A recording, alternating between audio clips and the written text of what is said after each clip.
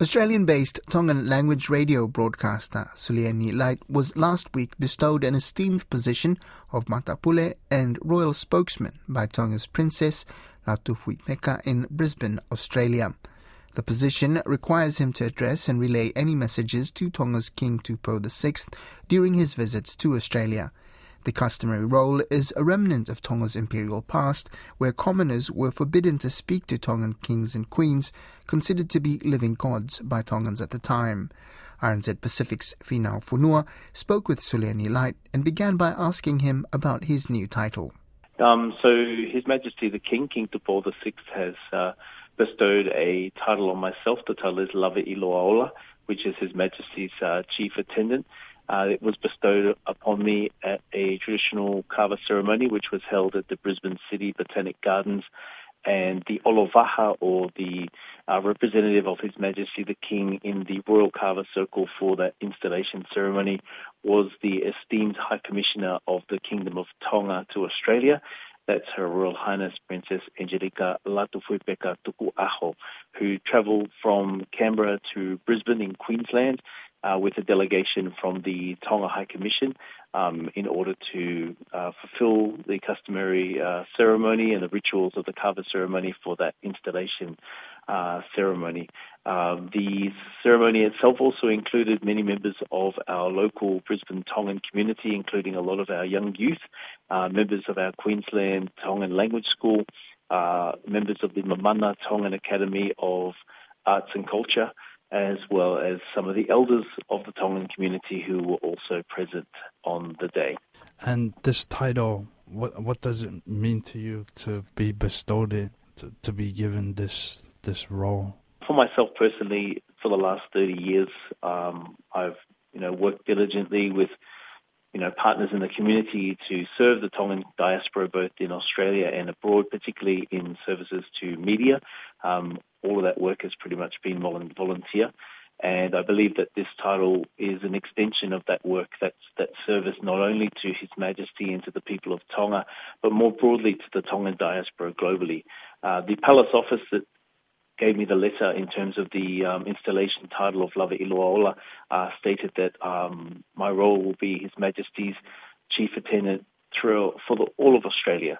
But in saying that, though, my service to our Tongan community is more broad, it's global, and I see this as an opportunity from His Majesty to continue to serve both His Majesty but also to serve the people of Tonga in maybe a broader and even larger capacity moving forward.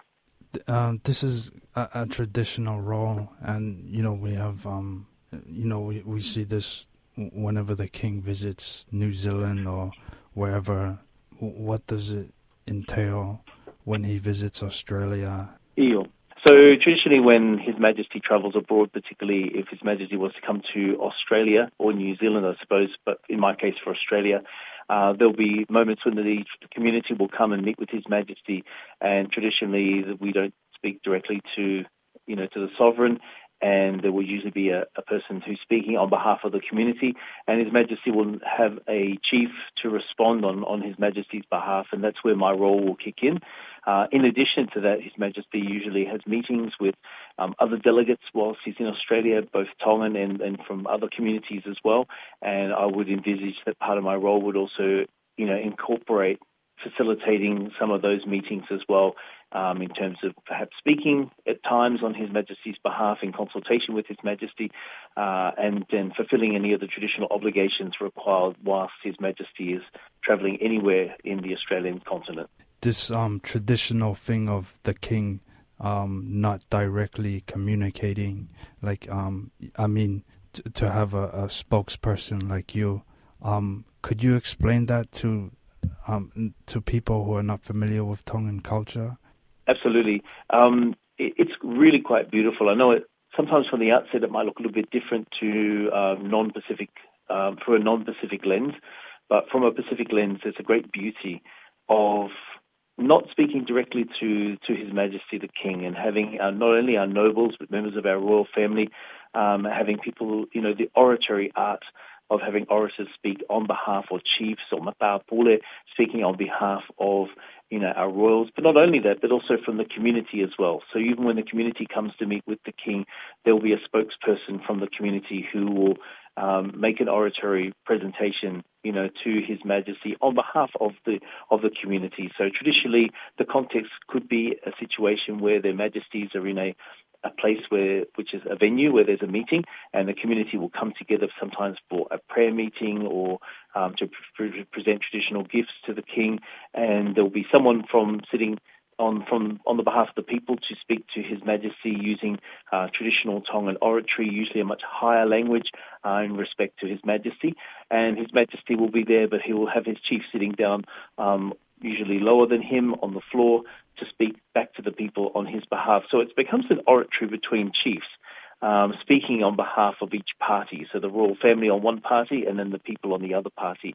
And to see that art form in its purest form and seeing it played out and hearing the traditional words and the heliaki and the metaphors that are used and the higher language that is used, it's like poetry in some senses, but it's also very, very deeply rooted in the culture, and there's a beauty to speaking indirectly and to make those presentations using that traditional oratory form.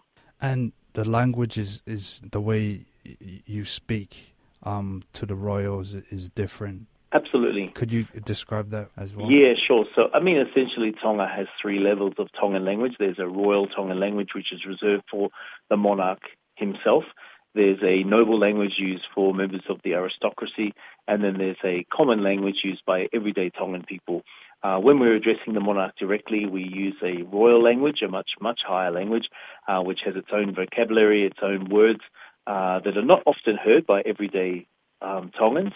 And then we have the noble words, which are heard quite common, usually used in broadcasting, also used for formal occasions, particularly where there are nobles present, but also used as a very respectful language. And then there's the everyday Tongan language. So in terms of addressing the monarch directly, they'll use the usage of the royal language. The great thing with the chiefs, though, when the chiefs are speaking to each other, that they're addressing one another. They're not actually addressing the king directly or addressing the people directly, but the oratory takes place between one chief and another chief. And that in itself is quite unique, because they've got the chief with their particular title and their name. And again, it comes back to being quite indirect, but just showing such deep reverence and deep respect for the monarch and for the other parties present at that particular meeting in time.